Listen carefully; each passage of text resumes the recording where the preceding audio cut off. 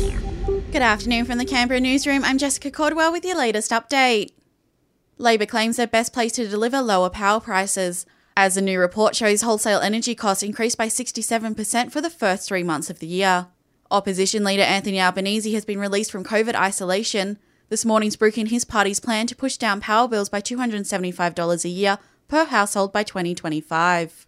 Finance Minister Simon Birmingham has hit back. The choice at this election, the Labor Party is proposing a gold plating of infrastructure that energy market analysts suggest could put some $560 extra onto electricity bills over the years to come. We're not going to go down that path of gold plating. We'll continue to support sensible investment in renewables. COVID hospitalisations have declined in the capital overnight.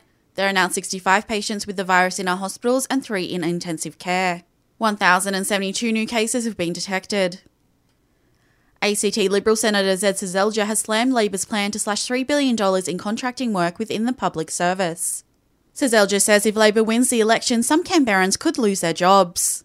Thousands of contractors and consultants who are working for the Australian government would lose their jobs if there is to be a Labor government.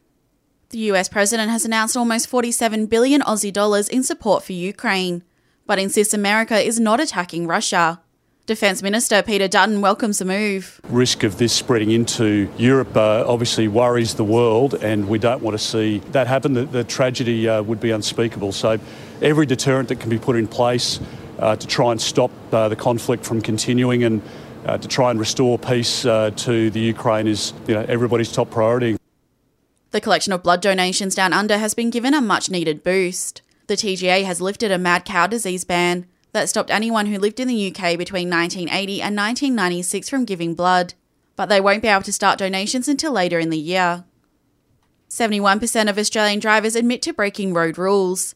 The new research reveals a dangerous level of arrogance on our roads, with more than 1 in 2 saying they've knowingly taken risks. But Russell White from the Australian Road Safety Foundation says drivers aren't the only ones to blame. Cyclists and skateboard riders and pedestrians were sometimes the worst offenders ahead of motorcyclists, and then drivers and then scooter riders after that.